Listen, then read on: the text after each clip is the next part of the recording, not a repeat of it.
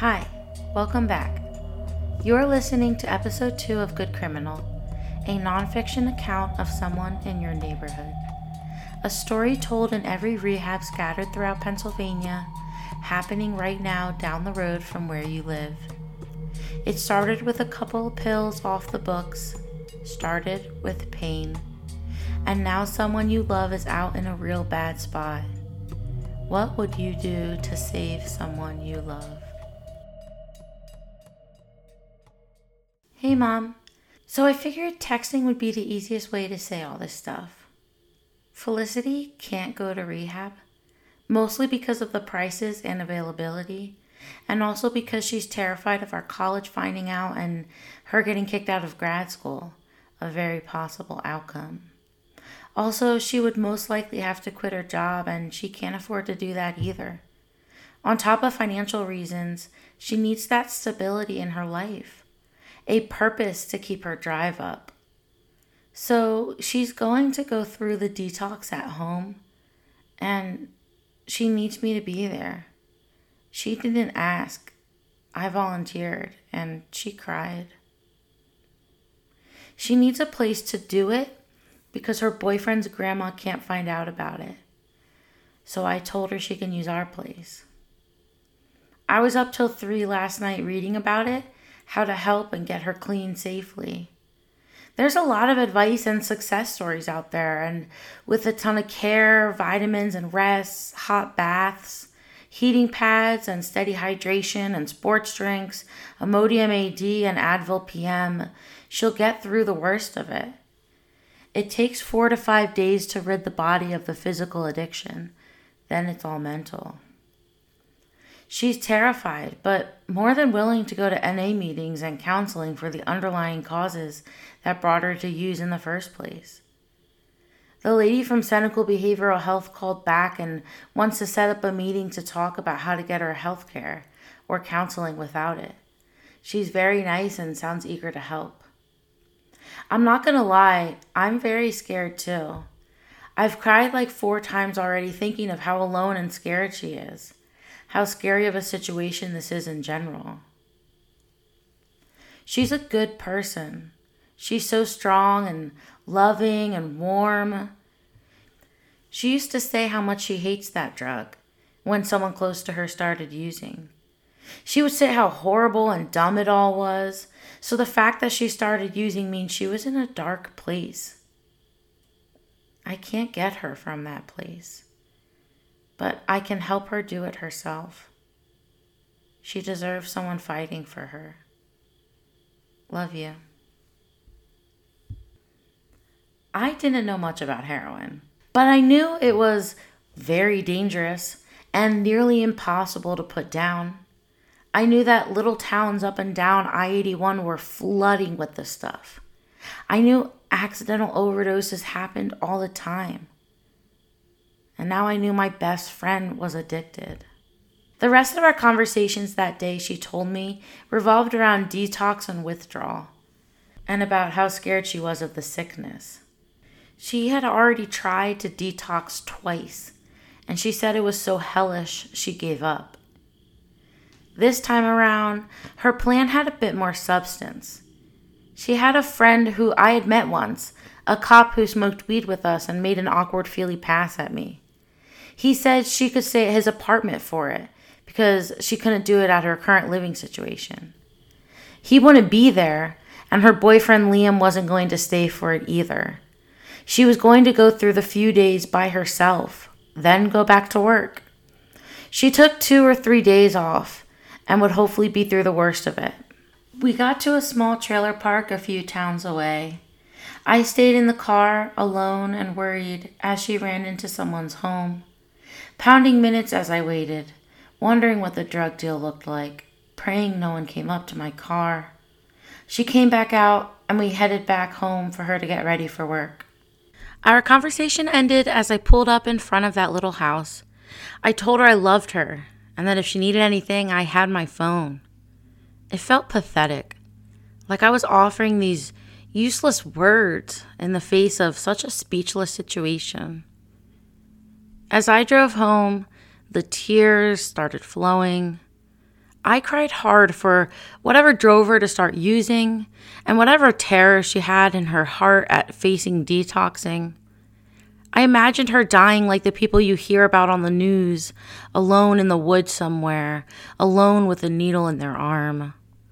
The image froze my heart, and I couldn't get the idea of her dying out of my head, of her losing this fight she was going into alone. She didn't have anyone in her life that would come to her rescue. Her father was cold and distant, her mother very sick, her boyfriend ready to leave, her friends abandoning her, her family too wrapped up in their own ongoing dramas to even notice. She had a few estranged friends here and there, a handful of sellers and other users, and a worried younger brother still in high school.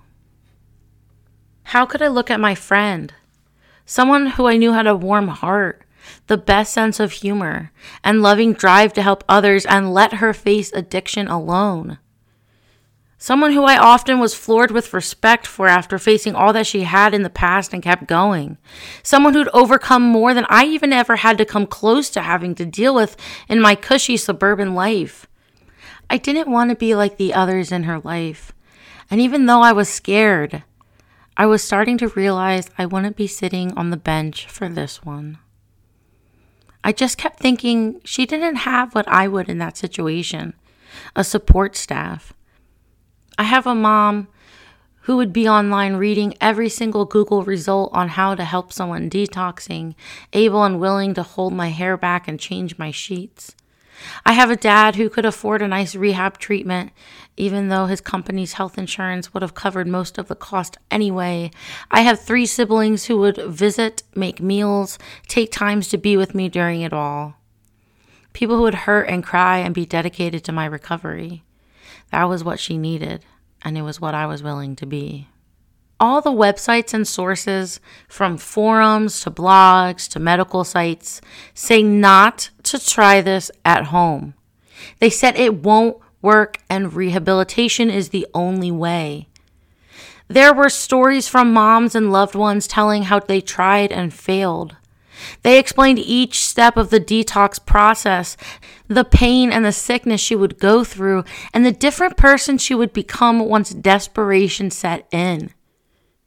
It did not instill confidence, but Felicity was set on trying at home, completely against going to rehab. She didn't want to get kicked out of grad school, couldn't afford to lose her job, and didn't want anyone around us finding out about it. I couldn't force her to go to rehab, and I wanted to be there for her in the ways that I could. So, I started planning.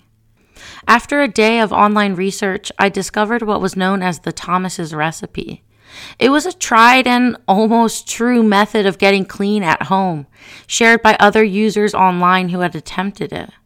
Each site that shared Thomas's recipe advised against trying it.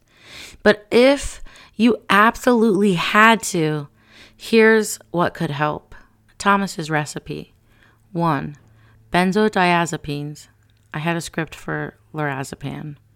2. Imodium AD, because it worked on the opioid receptors in the brain.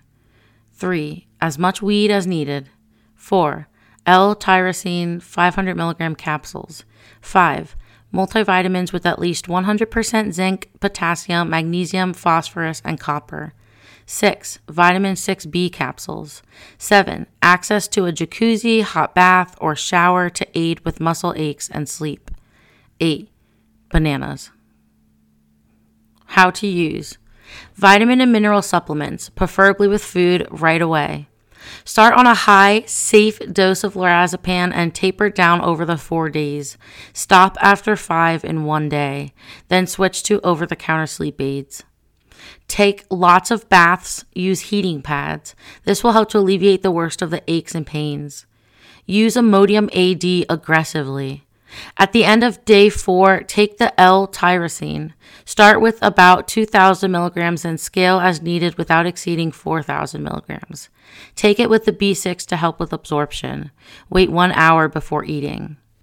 Outside of Thomas's recipe, I found other possible routines. Nowhere said to mix the two, but once things got going, we ended up using both. Daily routine. Wake up early, grapefruit juice and Tagamet pills, 300 milligrams. Once a day vitamins, Canada Dry with zero point 0.5 milligrams of Ativan. Smoke a bowl, take a long shower or bath, blast headphones and music in a dark room, watch movies and TV, mix of healthy and guilty pleasure foods, whatever she can keep down. I made a to-do list. 1. Clean basement, do laundry, clean fresh clothes. 2. Get TV and sound setup. 3. Go shopping.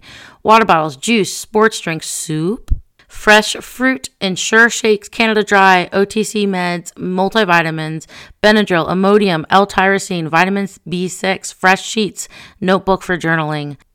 4. Look up Kratom and Thomas recipes again. 5. Look up drug interaction between all the meds. 6. Look up more tips and tricks. 7. Look up enemas. And 8. Look into tapering. The day before she came over, I had some very important errands to run. I went to Walmart and bought enough snack food, water bottles, and Gatorade to last us the week.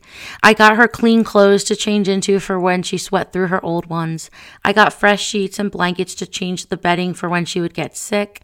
I went to the GNC to get all the vitamins and capsules the recipe called for.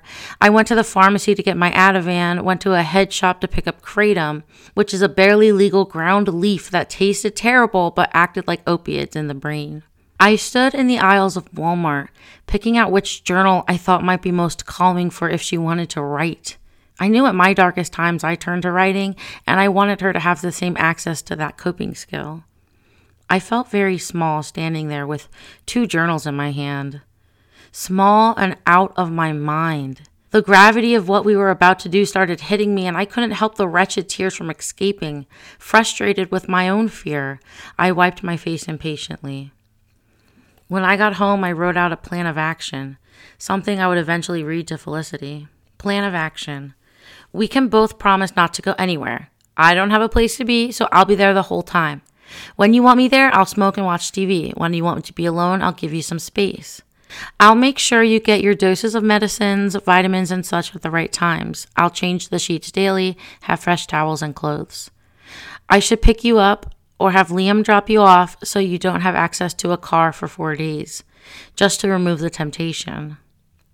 You're going to be depressed with a decrease of serotonin in the brain. Writing helps, painting, going on walks. Afterwards, we should have some hang time scheduled once or twice a week to check in for a cheer up or for someone to vent to.